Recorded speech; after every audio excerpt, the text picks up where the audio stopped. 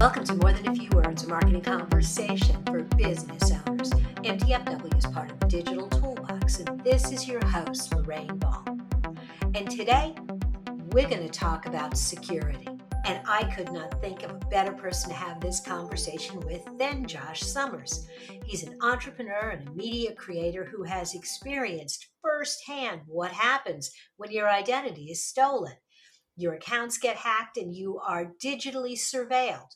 His time living in China taught him that everything you do online is traceable, but there are ways to minimize your risks. And that's what we're going to talk about today. Josh, welcome to the show. Thank you so much for having me, Lorraine. It's a joy to be here. It's my pleasure. And I want to dive right in with some of the misconceptions that people have about online security. Absolutely. And I think that one of the biggest ones, especially for small business owners coming into this, is thinking that online security is very much just a personal thing. And yet, as a small business owner, as somebody that is trying to build something, especially a lot of us doing it bootstrapped, we forget that our own business security is also really, really important. I'll give you one example. Most people, when they start their business, they will register their company with their home address.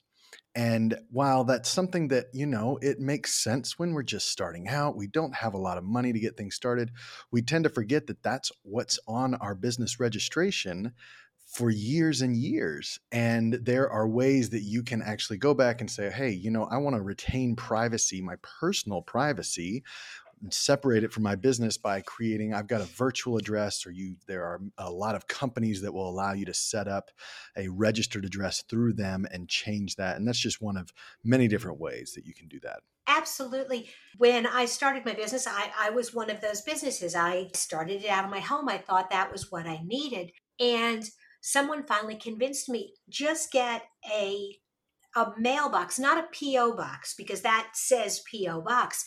But a lot of those mailboxes, etc. places, you can get a mailbox and it's just a street address with a number. And Mhm. I much prefer people thinking that's where my business was when I was still operating out of the house. Absolutely. The same thing also goes for something like your personal phone number, where we would put in our cell phone number as our business number. And when you start mixing that, and now you're getting phone calls from your aunt or your mom, as well as from your clients, things can just get really messy. So going through and making those changes to say, you know what, I'm going to set up a separate phone number. And it doesn't have to be a new phone or something really expensive. It can just be a new phone number that you add on. All right, so I've got my address, I've got my phone number. Those are some of the basics, protecting just my security and keeping things private. But beyond that, what kind of things should business owners be thinking about to create a more secure online profile? Absolutely. I think that we need to treat our IP, our intellectual property, as valuable because it is valuable. And one of the best ways that we can do that, most of us have halfway decent passwords, or at least I hope we have fairly good passwords. If you were to think about the door on your house, the lock on your door is kind of like your password. The deadbolt is kind of like 2FA, or something called two-factor authentication. And most accounts, whether it's your email, whether it's your social media, all of these accounts usually allow for some kind of 2FA. And if it allows for it, especially if it's your business account, I highly recommend that you set that up. It could be an authenticator app. You've probably heard of Google Authenticator or Authy, or it could be a physical 2FA key. Those aren't that expensive. You can get some for like $20 to $40, and they make a huge difference in how much harder it is for someone to hack into any of these accounts that you have. Absolutely. I think people think a lot about protecting their bank accounts, and the banks are definitely requiring that two-factor authentication now. But I don't think that businesses think about protecting their website, their social media, their shared files, not just from the outside world, but also employees come and go. Exactly.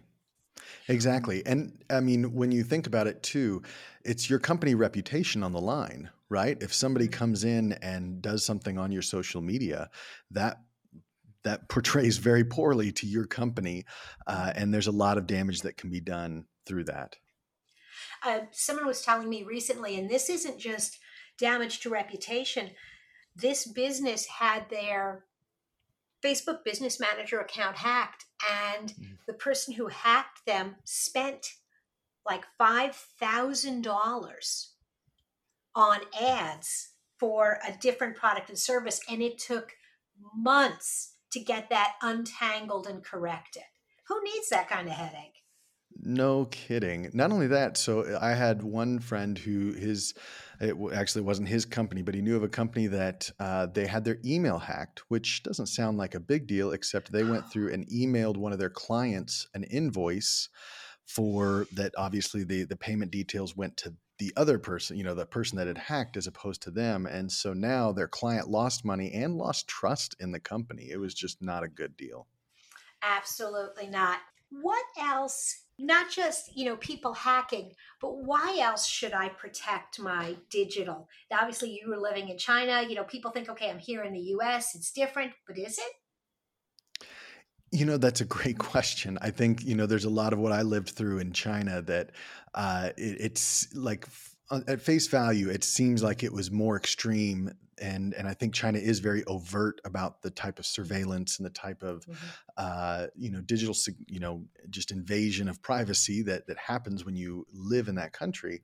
But I think it's actually true in most places where we live. It's just not as overt. And I think that even when it comes to your personal information, when it comes to your business information, there's a lot of that info that is floating out there already, something called the dark web, where our information is already out there. Still, we have control, more control than we realize. So there's a lot of people that think, oh, I'm just going to throw up my hands and give up because it's already out there. There's nothing I can do. But we really do need to be careful about how we give out different types of information.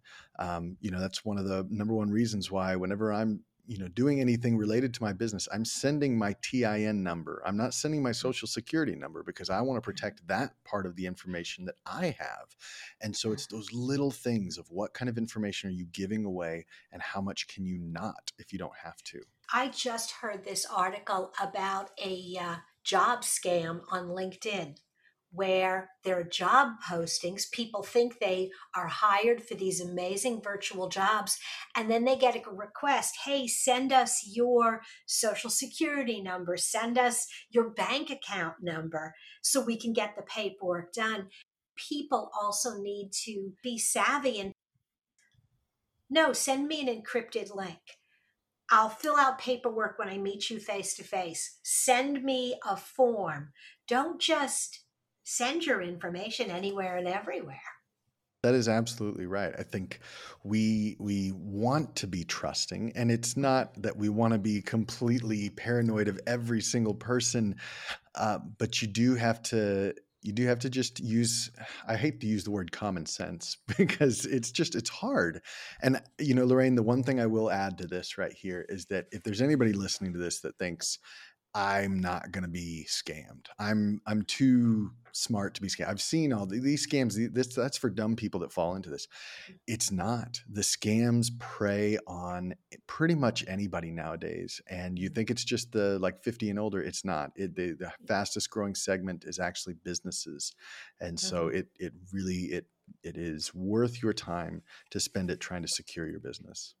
Absolutely. Are there some other common scams that people should be looking out for, particularly ones targeting businesses? Yes, the fastest growing scam for businesses is actually the email compromise scam. That's where they will be able to take and gain control of email and be able to send email on your behalf. So I don't know if you knew the Barbara Corcoran from the Shark Tank show. Mm-hmm. She had this happen where somebody was able to get into her email and emailed her assistant that same thing where it's like, hey, can you please have this invoice paid immediately? And thankfully, they were able to stop it before it went through. And I'm not going to go into great detail about this, Lorraine, but there is something called DMARC having to do with your email. And if you think that email is something that is that could, if compromised, really harm your company, then it's worth looking into setting up DMARC for your email. It's basically just a protection to make sure that anything sent from your email actually comes from you. So you have to authorize any of these marketing email services like ConvertKit or MailChimp or any of those. You have to authorize them to be able to send on your behalf, and that's what DMARC is. I could talk about security forever because I don't think there's ever a time when you have too much protection, but we're out of time. So, Josh, I'm going to encourage everybody that if they are interested, they need to go to your website, which is allthingssecure.com, to learn more about what they can do to protect themselves. Josh, thanks again for being a part of the show. Thank you so much, Lorraine. I appreciate it. If you've enjoyed today's conversation, if you'd like to find other resources for your business, be sure to drop by digitaltoolbox.club. Watch a video, download a worksheet, see what you need to learn to grow your business. This has been another episode of More Than a Few Words. Thanks for listening.